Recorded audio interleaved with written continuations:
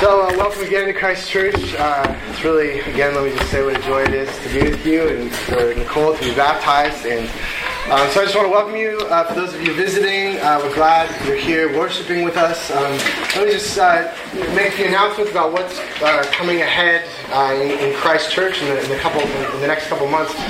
In the month of May, we are having a 4-week Christ Church 101.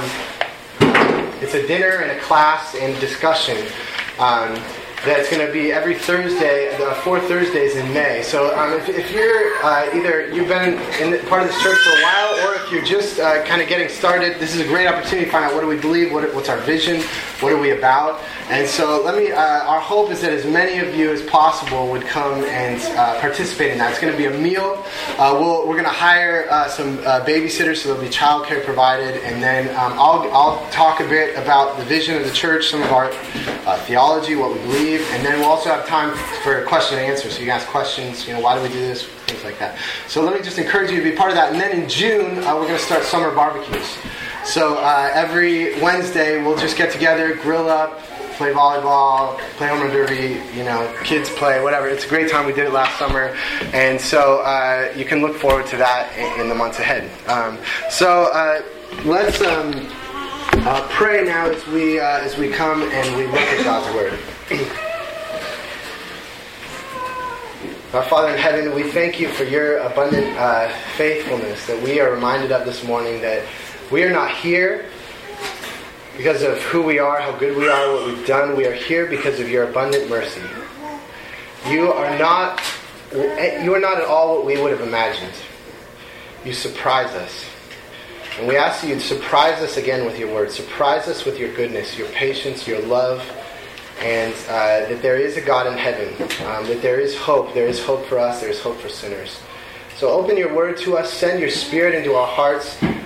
For those of us who know you, that we would love you more. And for those of us here who don't know you or don't know what we think about you, would you use this as a time to draw those to yourself?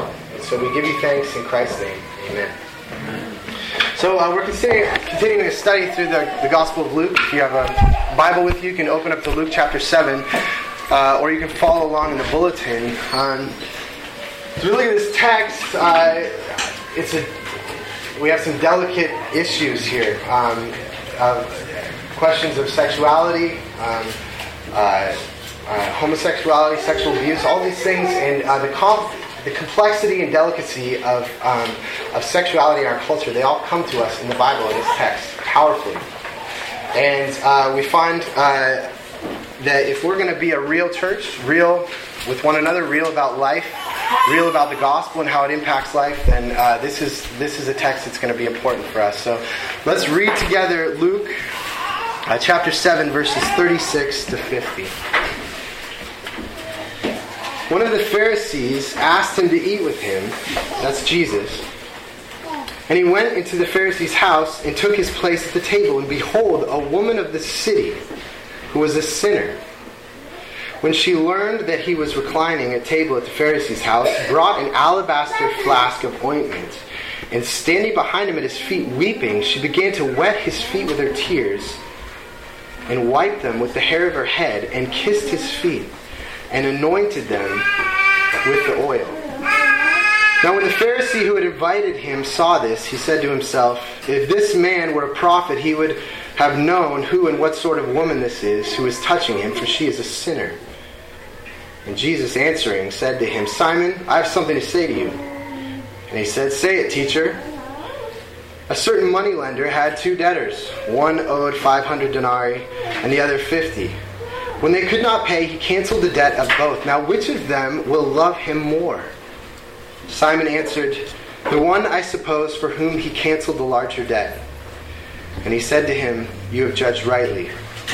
Then turning toward the woman, he said to Simon, do you see this woman? I entered your house, you gave me no water for my feet, but she has wet my feet with her tears and wiped them with her hair. You gave me no kiss. But from the time I came in, she has not ceased to kiss my feet. You did not anoint my head with oil, but she has anointed my feet with ointment. Therefore I tell you, her sins, which are many, are forgiven. for she loved much. But he who is forgiven little loves little. And he said to her, your sins are forgiven. Then those who were at table with him began to say among themselves, who is this who even forgives sins? And he said to the woman, your faith has saved you. Go in peace. This is the word of our Lord, and it's for our good. Thanks be to God. So one of the things that our culture is constantly reminding us is how important sexuality is to who we are as people, how deeply ingrained in us sexuality is. You know, we want sex in our movies, we want sex in TV shows, we want sex in the news reports, and so we're very often thinking about sexuality, talking about sex, dreaming about sexuality. And one of the most probably telling aspects of this kind of sexualization of our culture is how predominant the pornography industry is. Let me just give you a few statistics. As of 2003, there were 1.3 million pornographic sites on the internet. 1.3 million. That's 2003. So exponentially more now. The total porn industry revenue for 2006, $13.3 billion in the United States. And just to give you a frame of reference, box office sales in the following year for Hollywood movies was $9.6 billion. 13.3 for pornography, 9.6 for Hollywood movies. U.S. adult DVD rentals in 2005, almost $1 billion. Number of hardcore pornography titles released in 2005, 13,588. 13,000 hardcore pornography movies. More than 70% of men from ages 18 to 34 visit a pornographic site in a typical month. Approximately 20% of all internet pornography involves children. 100,000 websites offer illegal child pornography. And you know, this is actually true in the church. This is an epidemic in the church as well. Just a few things. Over half of evangelical pastors admitted to viewing pornography in the last year. And 57% of pastors say that addiction to pornography is the most sexually damaging issue in their congregation. So what that tells us is that sex is a huge industry in our culture, in the United States, a huge industry. And yet, at the same time, we're becoming far more aware of how central sexuality is to the center of who we are, to our identity. Ever since Sigmund Freud was working the first part of the 20th century, he demonstrated that sexuality is extremely important for human life. In fact, he said that all of our desires, everything that we're doing, is being driven by a sexual impulse. Now, as Christians, we wouldn't agree with that. Everything is impacted by sexual impulse. But I think for that reason that we have that awareness that so many of the scandals of the Roman Catholic Church are coming out because people are going to counseling and they're beginning to talk about what things are shaping how I live my life. And they're finding out that they were abused sexually. And in fact, if you have not been abused sexually, the statistics say that you definitely know someone who has been. Sexuality is impacting us tremendously. And so what we have in our culture is simultaneously kind of wild, open, free sexuality. Let's have sex with very little idea of what has God made sex for, what does it mean, what is the purpose of it, combined with a deep awareness that sexuality is impacting our lives and our hearts and who we are and identity. It's impacting us. And what that means is that we have a culture full of people walking around whose hearts have been damaged and marred by sexuality. So on the one hand, we need to, what does the Bible say about sexuality? The Bible says sex should be in marriage between one man and one woman. And we're actually going to talk about that in September when we begin to study the book of Genesis. But another question we have to ask is, how does God deal with those whose lives have already been hurt, are already taken over by sexuality? How does God deal with it? How does God deal with those who in the secret parts of our hearts are wrestling with shame and fear and utter loneliness because of things that we've done and because of things that other people have done to us? How does God deal with us? Well, we are looking at a powerful passage in answering that question. And what you have here is a wealthy Pharisee, his religious guy. He's wealthy, he's upright, righteous, civic leader, and he's having a feast to honor Jesus. And so in this kind of feast, it would be like, a neighborhood barbecue kind of. People can kind of come and go as they want, so his door would be open. And so people could come in and they, stand by the walls, the poor. And so this woman who is called a sinner of the city can come in and she can listen to the conversation and kind of beg for scraps. And even though this text never says that her sin was of a sexual nature, there's kind of hints of that all over this passage. The title that's given to her, a woman of the city who was a sinner, was no doubt that was a title that meant that she was probably a prostitute by vocation and a whore by social status.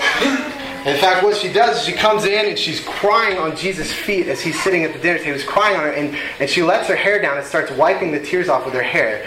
And one commentator, Joel Green, on the Gospel of Luke, he says that in this culture, a woman letting her hair down out in public would be on par with her walking out in public topless. In fact, the Talmud, which was kind of Jewish religious law, said that if a woman let down her hair in front of another man, that was so scandalous that it was grounds for divorce.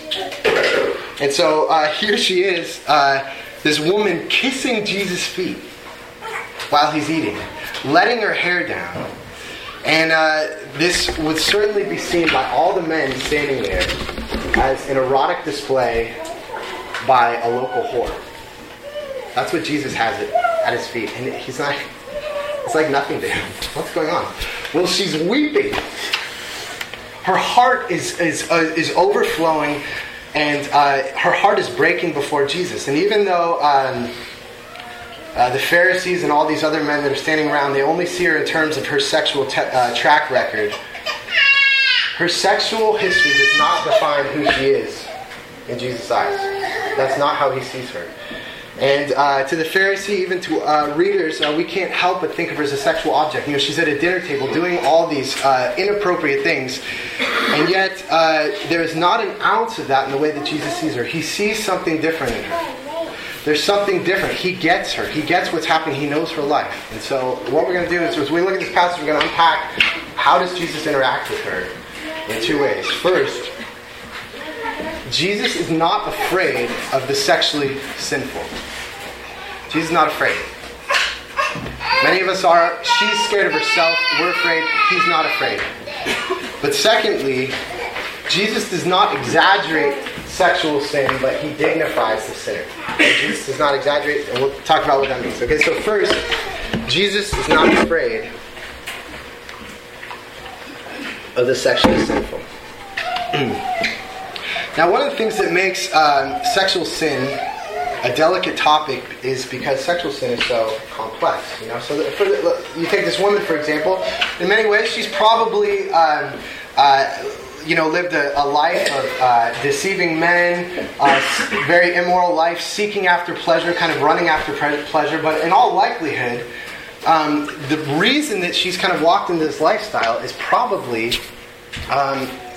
based on factors that are shaping her life. Maybe she didn't have a husband or a family. She couldn't even provide for herself, and so she had to go into prostitution just to live. Or maybe her family forced her into slavery, or forced her into in prostitution. Or maybe she's just she grew up being abused sexually and has a completely skewed idea about what sexuality is, and based on how other people have treated her.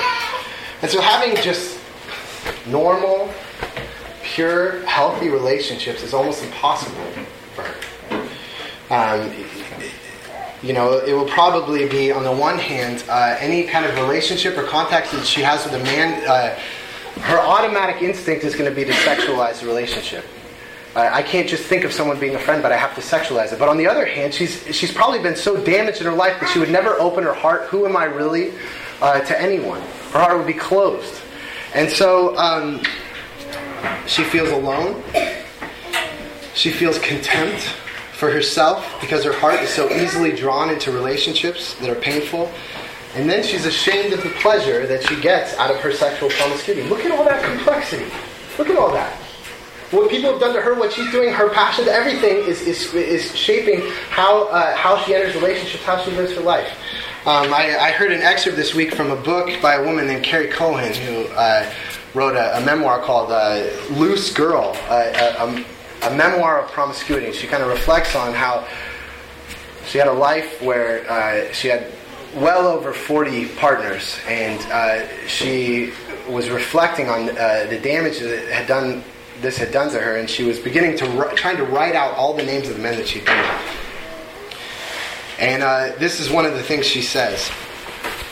For a man, writing out all these names might be a pleasant trip down memory lane, counting up his conquests. But for a girl, it is a whole other story. I had to let these men inside me, wanting that to make me matter to them, wanting it to make me matter. Now, they were just cross-outs and question marks. At some point I gave up, disgusted with myself, and I crumpled the paper and threw it away. Then she goes on to reflect about these relationships. Using my sex appeal was default behavior. To not do so would have required more effort. Add to this, I was desperate for attention, any attention, and men's interest in my body was the easiest avenue to being noticed. Of course, I confused their base interest with love. I needed to believe it meant something. Don't get me wrong, I don't see myself as entirely innocent. My story is also about addiction. Addiction to power, to the attempt to control others through my body. It is about how desperate I was to feel loved, less alone. How misguided by all those cultural and mixed messages I tried to fill my need with male attention and sex.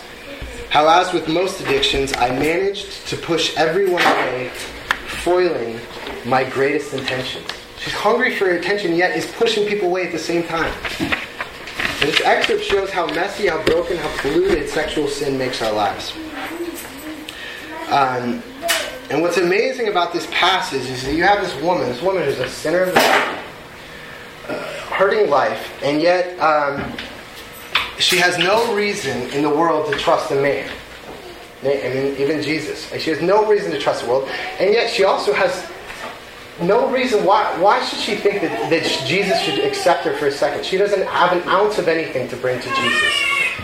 And yet she boldly stands up in front of all these rich, respectable men, religious, upright, pure men, and she walks up to Jesus and she starts, this is what it says in verse 38.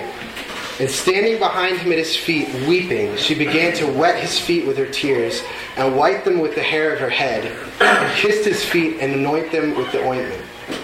The word that's used there for wetting his feet, it's a word for rain. She's making it rain.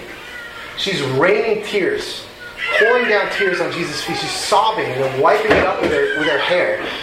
And you know what? There's not an inch in her. There's not an inch of this seductive whore coming to Jesus. Not an inch. She's weeping. Her heart is wide open. And you say, how could she have the courage to do that? How could she, with all the history of how relationships with men are, come to a man and pour tears on his feet with no desire to seduce? How could she have courage? The only answer is that she believes that Jesus is not afraid of her. She might look inside her life and say, I can't imagine to look inside. I can't even imagine to look in my past. I can imagine writing a list of all that. I'll just be terrible. I'm terribly scared. And for us, we would maybe even look into her life and say, with all the gory details. But Jesus is not afraid. Jesus is God. He knows every affair. He knows every man she's seduced. He knows every marriage she's broken. He knows all of it. And he says to her, you're not a monster. You're not subhuman. I'm glad you're here. It's not even hard for me to be sitting here at this table in front of all these men and have you weeping on my feet. I'm glad that you're doing it. Let me just say to you that many of us have darkness, shame inside of our hearts. And Jesus says to us, you're not a monster. I'm not afraid of you. I'm not afraid what's inside of you. How can I be? How can you not be afraid? Well, that leads to our second point. So first, Jesus is not afraid of sexual sin. He says we're not monsters. We're not subhuman. He wants us. He wants us to come. That's who he came for. But second, Jesus does not exaggerate sexual sin, but dignifies the sinner. Jesus does not exaggerate sexual sin. Now, one of the kind of interesting things about this passage is that parts of this exchange that Jesus has with the Pharisees, the Pharisee has kind of this thought inside his head. Look at verse 39 again. Now, when the Pharisee who had invited him saw this, he said to himself, "If this man were a prophet, he would have known who and what sort of woman this is who is touching him, for she is a sinner." So he has a thought inside his head.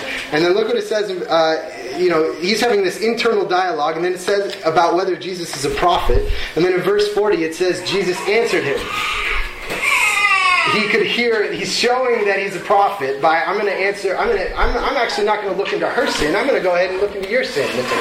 Pharisee, who's sitting here judging the woman. And I'll show you I'm a prophet by looking inside of you. And this is what he says to him in verse 44. He tells him a parable about how those who have been forgiven much love much. And then he says this in verse 44. "Do you see this woman?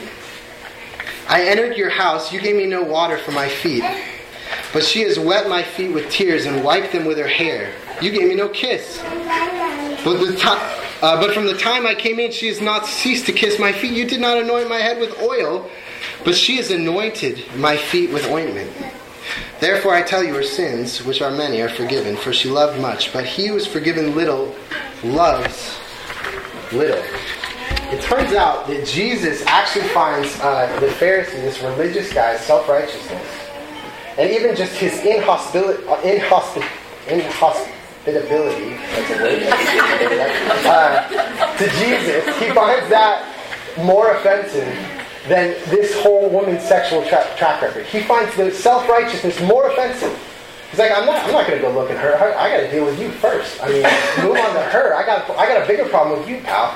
And so, and he looks into her life. And so, the question, what this Pharisee has done is he's taken socially unacceptable sins, adultery, prostitution, and exploded them, blown them up to be way bigger than pride and self-righteousness that's going on. That's very respectable sins.